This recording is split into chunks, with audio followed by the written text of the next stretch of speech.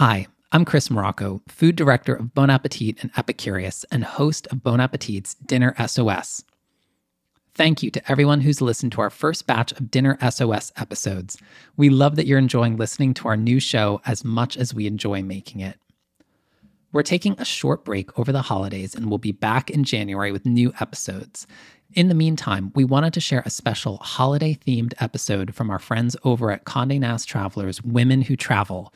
Host Lale Arakoglu chats with Gretchen Rubin, author of The Happiness Project, on what steps we can all take to ensure that this holiday season does not get the best of us and that we all have a stress-free holiday. And don't forget, the Dinner SOS hotline is open. We'd love to help you with your kitchen emergencies in our new episodes, so don't hesitate to reach out to us at podcasts@bonappetit.com or leave us a voice message at 212-286-SOS1.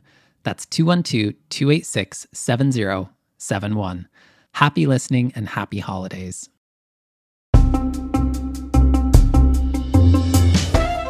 Hello, I'm Lale Arakoglu, and welcome to Women Who Travel, a podcast for anyone who is curious about the world and excited to explore places both near and far from home.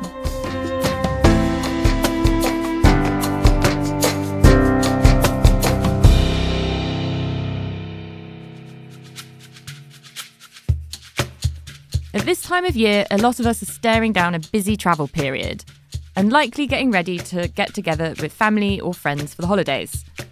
The prospect very possibly has you wincing.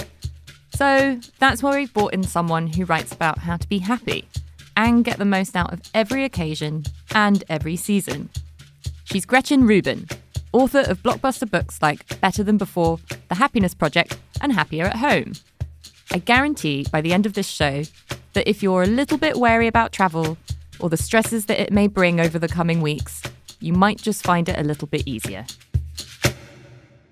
Many people write about positive psychology, but Gretchen is special because she's bursting with recommendations about good habits and experiencing the life that works best for your personality. She's preoccupied with helping us be happy, but I had to begin with a big, burning question. I do notice that travel isn't a huge part of what you write about and talk about. Why do you think that is? Why does travel not factor into your approach to daily happiness? Well, that's something I've thought a lot about. One of the things that I realized after I wrote my book, The Happiness Project, is that everyone's happiness project is different. And, I gave myself sort of 12 themes, one for every month of the year. My themes would not be your themes. And I think for many, many people, travel would be a really big theme. And they would think well, how can I really bring travel into my life? And how can I make sure that I make time to plan for it and save for it? Whether it's lots of little trips or one big trip, or do I want them to be very adventurous or more luxurious? Or do I want them to be learning or service-based? For me, I'm kind of a homebody. I like to stay home. What is it about staying home that brings you joy? And what do you find in being home that being on the move and traveling, whether it is for work or for pleasure, doesn't give you?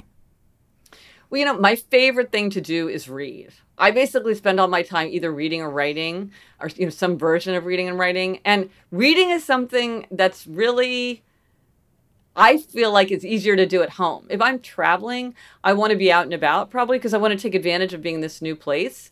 Now, my sister, I have a podcast too, Happier with Gretchen Rubin, and my sister's my co-host. My sister's favorite thing to do on vacation is to sit by the pool and read. I don't find that relaxing. If I'm in a new place I want to be exploring, reading is something that I really like to do at home. So I feel like that's the place where I can do the activity that I love the most. I take a lot of pleasure in every day, in routine. That's probably why I write a lot about habits, because the idea of things happening over and over, some people don't like that. They like a lot of novelty and change, whereas I really find it energizing for things to be the same. And then there's ways you can travel without leaving home. You can be a tourist in your own hometown.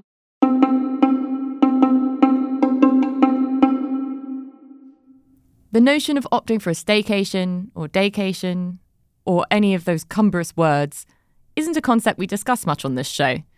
But it can be good for the budget, or even just as an act of self-care. As Gretchen makes clear in her research, our different personality types determine how we experience leisure, and some people prefer to stay put than travel. She and I are clearly different, but I do agree that her home of New York City, if you have the right mindset, can afford multiple opportunities for lifting the spirits or boosting morale. I could be a tourist in New York City for the rest of my life. Or like I visit the Metropolitan Museum every day that it's open, that I'm in town. And so that's kind of a way to travel in my mind. And yet it's really, I'm staying in my neighborhood. So I think I find ways within the bounds of a routine to give myself the refreshment that a lot of people find through travel. So you said that you live in New York City. So you're very lucky that you have a massive city where you can be a tourist. Oh, yeah. Oh, yeah. What's your advice for people who don't live in arguably the greatest city in the world to discover what's right outside their front door and get to see it in a new light? Do you think that can be applied to for the most part, wherever you're living? Yeah, well, I do. So I grew up in Kansas City, Missouri, which is sort of, Midwestern city, and spent a lot of time in New Haven for many years. And so I know what it's like to not live in New York City. Now, and I think, first of all, for most of us, there's a lot of stuff that we could do. There's the things that we do when somebody comes from out of town and we're like, oh, we should go visit. Like visiting Kansas City. I'd never been to the Truman Presidential Library, which is like a half an hour from the place I grew up. It's like, how have I never been there? It's like a presidential library is a pretty major tourist site, historical site to visit. And we just never gotten around to doing it. So I think for a lot of us, there are things that we could do. There's a park, there's a historic site, there's that. And then, of course, there's things like you can explore in a different way, which is things like, can you identify the birds? Can you identify the flowers and trees and plants that you see around you? I certainly can't. And now with apps, there's all these apps that you can very easily learn bird identification, plant identification. So there's that.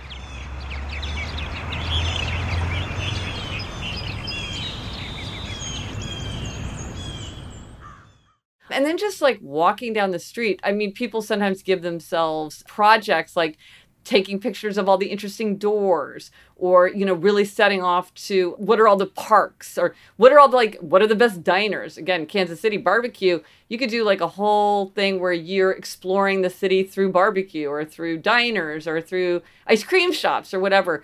I think there are ways to find it in your city or your town, just depending on how you think of the idea of, because I guess being a tourist means that you observe, you notice how are people lining up for the bus or what's on the shelf at the grocery store, things like that. So I think there are ways to have that tourist mindset without leaving your hometown. You said that you try and go to the Met every day? I do, yes. Talk about that. Why? And what does it give you every time you visit? It's been fascinating. So I'm writing a book about the five senses. And so I was interested to see, I'm very interested in repetition and kind of dailiness. And so I thought, I want to go someplace every day and just see how it changes and see how the experience changes with time. Because we all know you go to someplace one time, it's completely different than if you go there a lot of times. And I happen to live within walking distance of the Met. And I thought, wow, if I ever move away from the Met, I'll just feel so much remorse. I'll be like, why didn't I go to the Met more often? I live right there. And of course, I'm incredibly fortunate that I live so close to the Met and that I have the time and the freedom to go. So, I never take that for granted.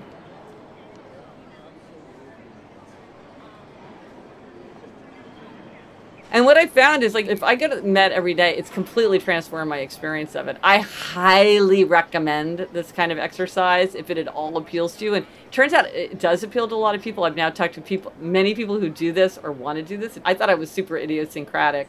But as often happens, you're not as idiosyncratic as you think. But I understand the museum in a much different way. I see how it changes much more than I thought. I've been surprised. I just inhabit it in a different way. I find it so incredibly refreshing. It feels limitless, but also knowable in this kind of paradoxical way. I set out to do it for a year, and I think I might go every day for the rest of my life. And now it almost seems like, well, why would you go to a museum just once? It almost seems futile. And it's so big. There's so much. Yeah, well, then I went to the Louvre, and the Louvre, my head exploded. I mean, that is packed, and that is huge. The Met is really, really big, but it's not Louvre-sized. Yeah, but I mean, if I lived close to the Louvre, I'd go there every day, and I'm sure that would be an amazing experience, too.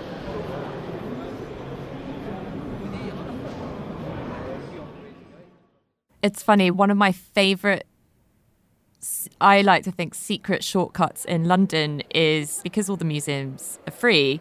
When you are in central London near the British Museum, I like to cut through the back. And so you just go through the back entrance, and rather than walking along the really busy road, you can just cut right through the British Museum. Oh. And so you just get like a 5-minute slice of the museum, and you walk past a couple of incredible things, and then you're back out on the street off to wherever you want to go. How fantastic! And so I'm wondering, every time you go to the Met, are you diligently going for an hour to 2 hours, or is it sometimes 15 minutes, sometimes 3 hours? Is it whatever you feel on that given day? And is there a right or wrong way to visit a museum? Because I think sometimes people see it as an obligation or a chore. Back to that idea of like trying to get the maximum you can out of a travel experience. I think sometimes people, they feel like, well, I bought my ticket, I'm in the museum, I have to try to see everything or see as much as I can, and then they exhaust themselves. So one of the things that's really nice is I will go for just 15 minutes, just to go and kind of walk through the doors and sort of say, okay, I'm here, but I don't feel any obligation to stay. I have a lot of little quests. So like if I read a novel and they mention something that's in the Met, then I'll go look at it. Or, like the retelling of a mythical figure, I'll go look for representations. Or if there's a new exhibit, I'll look at the new exhibit. Or I'll go back to some place that I haven't visited in a long time because I'm like, oh, I kind of forgot about this corner. Like, let me remind myself. I do a thing called Met Roulette, which is I bought a huge art book that's a lot of the objects in the Met, and I'll just open it at random, kind of read about it, and then go look for it.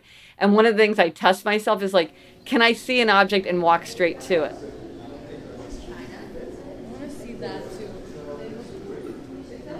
Or like there's the garden court. It's the Astor Chinese garden court where it's like actually a little garden on the second floor.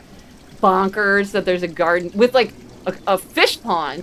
I've never been there. I didn't even know that existed. I've been to the Met numerous times. You can so easily miss it. It's just this little tiny thing right in the middle. On Friday and Saturday nights, the Met is open late, so it's kind of fun to go on a Friday night at like 8 p.m. and see all the windows are dark, and it's just got a completely different vibe.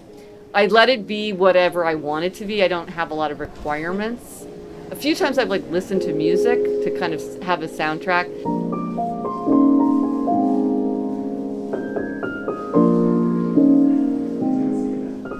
I usually don't. I kind of like not listening to anything. That's part of it. I need a lot of silence in my life, so that's something I like. It's not silent, but I'm not talking and no one's talking to me, so that's almost silence. I was going to ask, do you do the audio guide? 17th century sculpture forms the centrepiece of this room and presides over the assembled artwork from because I have a sort of aversion to them.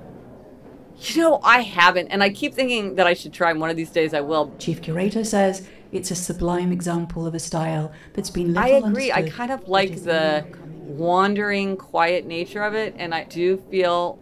But then I know people who swear by it and just say it enriches the experience so much. It is now coming into its own and is reflected in the woodcuts on the walls. Okay, so why don't you like it? That's interesting, because I am resisting it. So tell me why you resist it. I think I like being able to wander on my own accord and not be kind of dictated by a certain prescribed route I have to take for the audio guide to make sense. And I think also... And the pace. And I also think, like you said, I kind of want the quietness and to just kind of like be absorbed in my own thoughts. And sometimes like you can stare at something incredible, but also let your mind wander to think about whatever you have to work through from that day. Or, you know, I think it can be, I don't know if this is going to make art historians and weep, but for me sometimes it doesn't have to necessarily be an educational experience. It can just be a place to lose yourself in, and you can connect to something and not even understand why and just enjoy that. I think you're exactly right. Like somebody talking to you and you having to process it and look for what they're telling you to look at. Like there's so much gain to that and so much to learn, but then you lose that freewheeling aspect, which it sounds like you and I both really value in a museum. I'm going to actually turn to you slightly as my therapist for a second, which is, let's do it. You know, you see so much value in staying home and routine, and the nature of my job is that I travel a lot. And I find that now it's got to a point where if I don't have anything lined up, much like I don't the moment, I get restless and I get impatient and I start to worry about the fact that I don't have something in the pipeline. Do I need to move through that? Is that an issue? Help me. I think it's only an issue if you feel like when you stay home, and I don't know if this is true, but it's sort of like if you felt like, well, I don't know how to fill my time, or it's making me realize that I'm out of touch with my friends, or it's making me realize that my apartment is a big mess. So I just as soon be gone because then I don't have to face the fact that I have never hung a picture on the wall. If it's just the sheer love of moving through the world, that's different from feeling like I don't want to be here and think about all the things that being here makes me think about. Like, are you avoiding something or are you seeking something? That's a question that I would ask myself. I would argue it's definitely seeking something, but I feel deeply seen about the not hanging pictures on the wall because I have framed things stacked against a wall that have been there for like 5 years. But we'll move past that and the disorganization of my own home. But yeah, I think for me, so much of it is about seeking something new. But I also do think that sometimes you forget to appreciate the like wonders of your day-to-day life. And I have a very fulfilled one. So I guess it's striking that balance, right? Right. And I think there are people where like, it's just like some people with animals. It's like they've got to have animals in their life or they just feel like their life isn't complete. And I think for travel, some people are just like, it's just part of who they are. They just have this desire to get out in this world and this kind of feeling of like, how can I not go see this place for myself? And it really impels them. So just as long as it's not like up in the air, you know, as George Clooney, where clearly he was staying up in the air because it was too depressing for him to be down on the ground. You just want to make sure. Yeah, maybe it's worth taking a little time to make your apartment more inviting, just so that when you are home, you feel like it's just like a more comfortable launching pad. And, you know, I'm lucky because in Up in the Air, George Clooney was flying around the country to fire people. And I get No, that's true. And I get, to go, like, I get to go to Patagonia. So No, he's the darkest side. Yes. The most sterile, stripped version of it. Yeah, from one corporate hotel to the next. Yeah, from one conference room to the next. On the topic of work travel, my experience is obviously very unique. But you definitely have to, from what I gather, do some travel for work. Yes. Do you find joy in that, or is there some semblance of reward to it, or does it feel like a kind of just a bit of a work obligation and you're kind of like always ready to get back to New York? After the break, a few practical and inventive ideas that take the stress out of travel. And we discover Gretchen's examples of personality types. At the end, I'll find out which type I am, so stick around. Just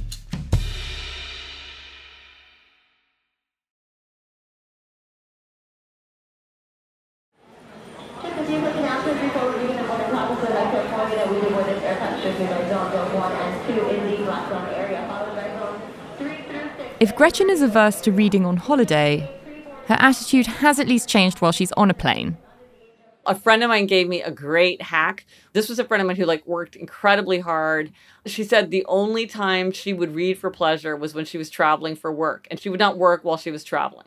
Like she wouldn't pull out her laptop and work during a flight or try to be going through documents while she was sitting in the waiting area. She's like, if I'm traveling for work, I've got a novel out. And I was like, this is a great idea. Because I was always sort of trying to work, but then not doing it. Like I hate being cramped on a tray on an airplane. And it just, I never felt like doing it, but I always felt guilty. And then this just made me feel like, oh, I'm just going to embrace this.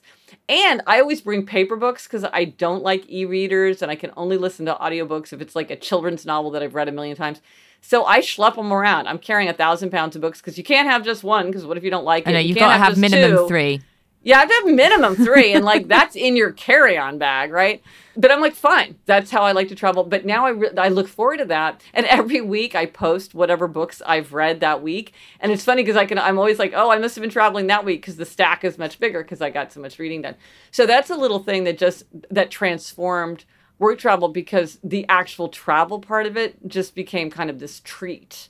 Because I do love to read, and now my highest praise is like, is that an airplane book? I mean that like the highest praise. Like it's so good that nothing could make me happier than to have 5 uninterrupted hours to just read this book and it will hold my attention the whole time. I mean, that is a high standard. I will save books for weeks and weeks after I bought them or checked them out of the library. Because I'm like, ooh, it's an airplane book. Is there a book you've read recently on the plane that has really stuck with you? I read Stephen King's Fairy Tale. I mean, Stephen King, you can bring him on an airplane for sure. Oh, I read, oh my gosh, Elizabeth Strout. Elizabeth Strout, really good. There's just sort of like a fluid nature to her prose that I think really, it's hard to read like dense prose on an airplane, I think, but it's so absorbing. It's so beautiful. And yet it's kind of like, it's very easy to read. And again, I mean this is the highest praise. I don't mean that this is like fluff or candy. I mean that it has a certain kind of atmosphere that lends itself to that kind of, because it's uninterrupted reading. So it's very precious time in that way. Yeah. Yeah. And it feels rarer and rarer these days, right? Like to have that, because I approach flights the same, and there's nothing that makes me happier than when the in-flight Wi-Fi doesn't work. And I'm like, well, I guess all I can do is read my book. There's nothing else I can do. It's funny that you mentioned Stephen King, because I just read The Haunting of Hill House by Shirley Jackson on a plane. Oh, that's a bonkers book. Really recommend it for a flight. I read it in one, but basically the length of the flight. It's really a novella. Yeah. And so absorbing and, like you said, Page-turner. bonkers book to read and absorb yourself in. And yet it's very high literary value. And so you don't have that feeling of like, ooh, I just ate too much cotton candy. No. You feel like, oh, I really read something. This is like a American classic. You should do like a whole list of like airplane books. Like Graham Greene, End of the Affair, would be a great airplane book. Ooh, I'm going to add that to my list.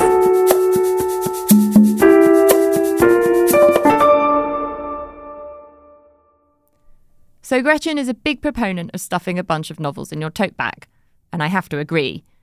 But she doesn't recommend filling your luggage with all sorts of tchotchkes. Rather, she wants you to be more thoughtful with your souvenir shopping. She thinks it will bring you more joy in the long run. It's important to find other ways to remember your vacation long after you've gotten home. One tip I have from my book, Outer Order, Inner Calm, where I really focused on this, is there's overbuyers and underbuyers. And overbuyers are people who love to buy. And overbuyers on travel, they can be the people that buy everything in the marketplace. They've loaded up on souvenirs. They've got collections. They fall in love with something. If that's you, you may find that when you come home, that stuff doesn't look as good and interesting. And no, you're not using those placemats that you bought. It's like flowers. They look better growing in the field than they do when you bring them home and jam them in your vase. Maybe there's like a thing that you collect and you only get something for that collection and you try to keep it small and manageable. This is things like that can fit on a bookshelf, not things that, take up a corner of your living room. Or maybe it's something like postcards. It's so fun to buy postcards. They bring back so many memories. So you can kind of scratch that itch of having a souvenir and have something bring back memories for you, but you want to keep them small and highly curated, because they are things that when you get them home, they can feel precious because you're like, but we had such a great trip. But you're like, okay, but now you have all this junk to manage. I love that. I am a very light packer and I refuse to check a bag, which is good because it curbs my souvenir shopping. And I have definitely started to apply the rule of really I only ever buy like maybe one thing, maybe two when I'm traveling, even though I'm sometimes an out of control shopper in my regular life. Usually it's ceramics because I feel like wherever you go, you can usually find a beautiful ceramic and it feels special. And then you can bring it home, you can put flowers in it, or, it lives on your mantelpiece or something. And for me, it's a nice memory preserver. I'm interested to know what you think, because when you've got a big trip and you've spent so much time planning it and you spend all your travel savings on doing this thing and it's only a week, what are some ways in which you can really preserve the memories for it so that that experience outlasts the actual physicality of the trip? I mean, I'm a big fan of taking photos. And there is sort of this school of thought that if you take a photograph, it's sort of taking you out of an experience. And so you're not experiencing it as vividly. And so sometimes people are like, well, I'm deliberately not going to take photographs. However, some research does suggest, it's not 100% clear, but it does suggest that at least for some people, it actually deepens their engagement.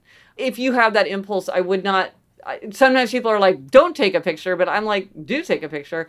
And I think also one thing you can do is, if you do take pictures, take it to the next step and like make a photo album, write captions. It's funny, I have like a little shop where I've created products, and one is something called the Memento Journal, and it's 12 pockets. What a lot of people use it for is travel. Like either they'll have a memento journal for all their travel for the year, or they'll just have it for however long, forever big trips. And so they'll put in things like menus, ticket stubs, loose postcards or photographs, maybe something from a hotel, pressed flowers, like any kind of flat memorabilia. And then it's all kind of nicely organized and compact, because you don't want your mementos and your souvenirs to become so overwhelming that they're hard to manage and that they're kind of diluted. You've got so much stuff, you're like, I don't even remember where I got that ceramic piece. You want each one to like really help you crystallize and evoke those memories.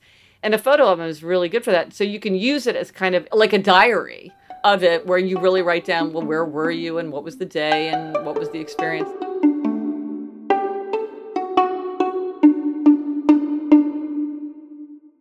Here's another great hack for office people that I just used recently. If you need more counter space, because sometimes you're in a hotel and you're like, I need to spread out my work or my papers, or like there's no counter space and you need to put all your toiletries out or something, use the ironing board. If you are in a hotel room that has an ironing board, and you can have it be high or low, you can adjust it, you can have it right up against the wall. It can be a standing desk if you want a standing desk. And I had to do this weird Zoom call and I had to have papers next to me, but I didn't want the bed in the background. So I was like in this contorted position, and I'm like, I'll use the ironing board so I can have my papers next to me. Because, in reality, am I ever actually going to iron my clothes in the hotel room?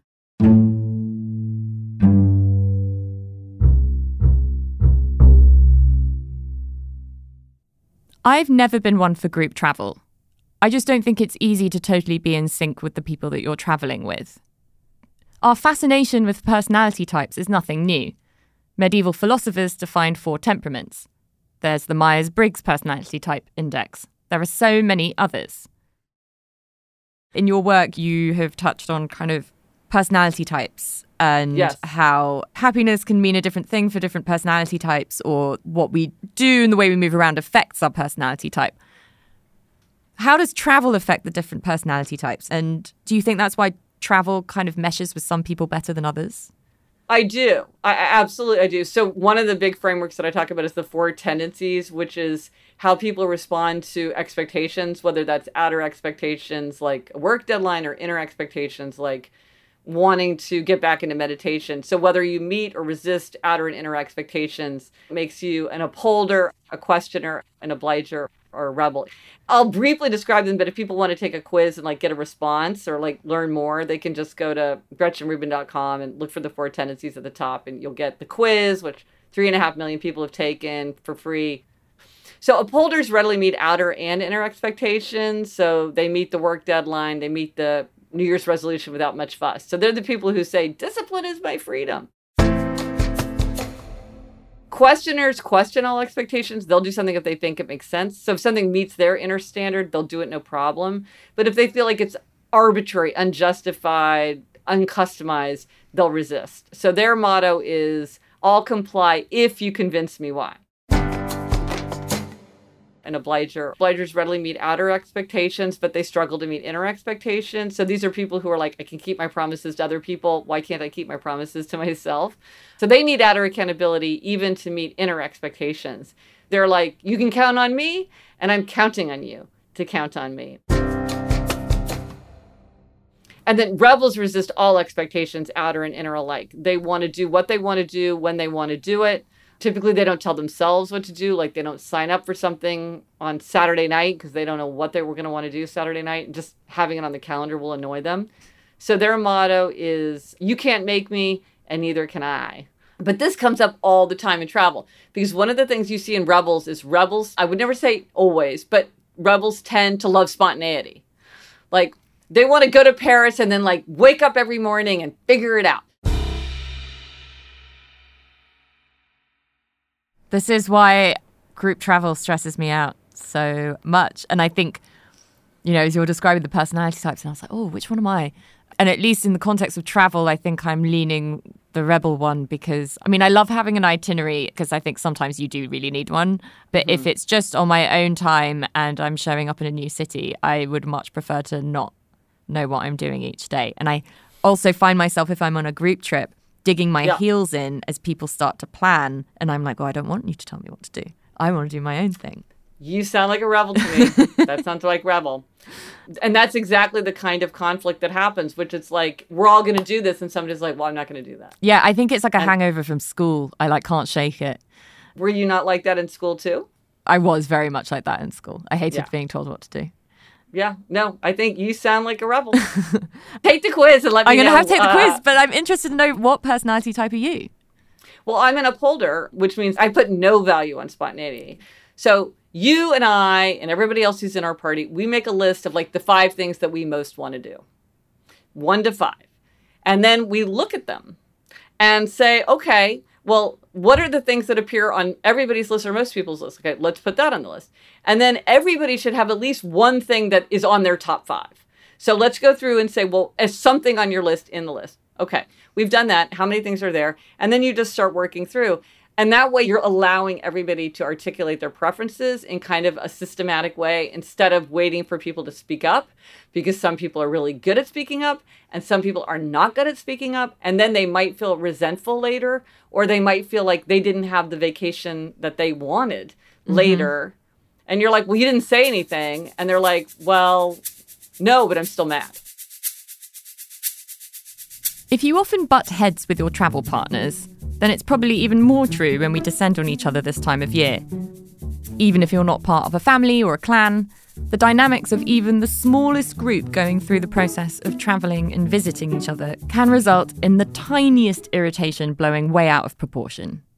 For the holidays, it's often a time of togetherness, but if it is meant to be kind of vacation time for you, make sure that you're doing some things that are fun for you. Like if you love to travel, it's like, am I seeing some new things? Maybe everybody else is happy to hang around the house and talk, but I feel like we're in this new city. Like I want to get out and about. Or maybe I'm in an old city and I want to get out and about. Like, can I scratch that itch? Or maybe I need some time to myself to read quietly because there's so many people. I feel sort of overstimulated. Can I make time for that? So again, it's about thinking in advance. What do I need? What do I want? And how do I carve that out, given all the other things that are going on, which might be wonderful, but too much of a good thing can sometimes become overwhelming. And that often can happen in the holidays. So I think, thinking about what would make it a great holiday time for you and then making sure that you weave that in to the extent that you can. Another thing is like to have a sense of control, because sometimes people feel like they're out of control because like maybe they're staying in the home of a family member or friend. So they're a guest and that's weird. Think ahead about what you want an experience to be like. Like if you're heading into what you think will be a difficult situation, like maybe it's a family dinner where there's like fraught family dynamics, stay in control of yourself by thinking in advance, like, well, how do I want to behave? I can't control other people, but how do I want to behave? And can I anticipate things that are going to make it difficult? Because a lot of times during the holidays when things make us unhappy, we kind of know in advance that that's likely to happen. Like, we've had some experience. Like, sometimes something happens completely out of the blue, like your car breaks down. But sometimes you're like, oh, yeah, this happens every year. So it's like, okay, if you know you're going to probably argue with this person, maybe you make sure that you sit at the other end of the dining room table. Or if you know that you will tend to give into too many indulgences, if you're standing right next to the dessert table, maybe you move yourself to the other side of the room. Like, you can anticipate the things that might bring you down, and then try to, in advance, kind of in the cold reality, before you're in the hot situation, think about how you want to handle it.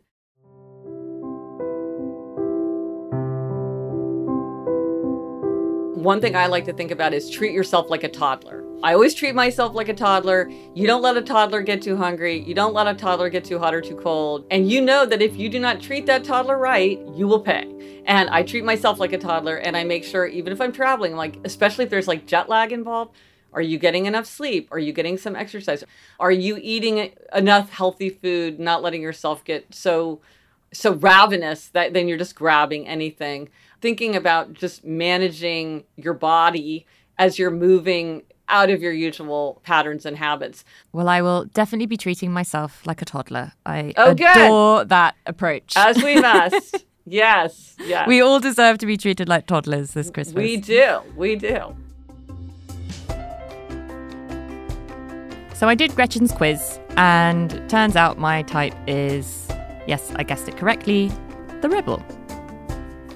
See you on the first Thursday in January, as we're taking 2 weeks off for the holidays. Dare I say, happy travels?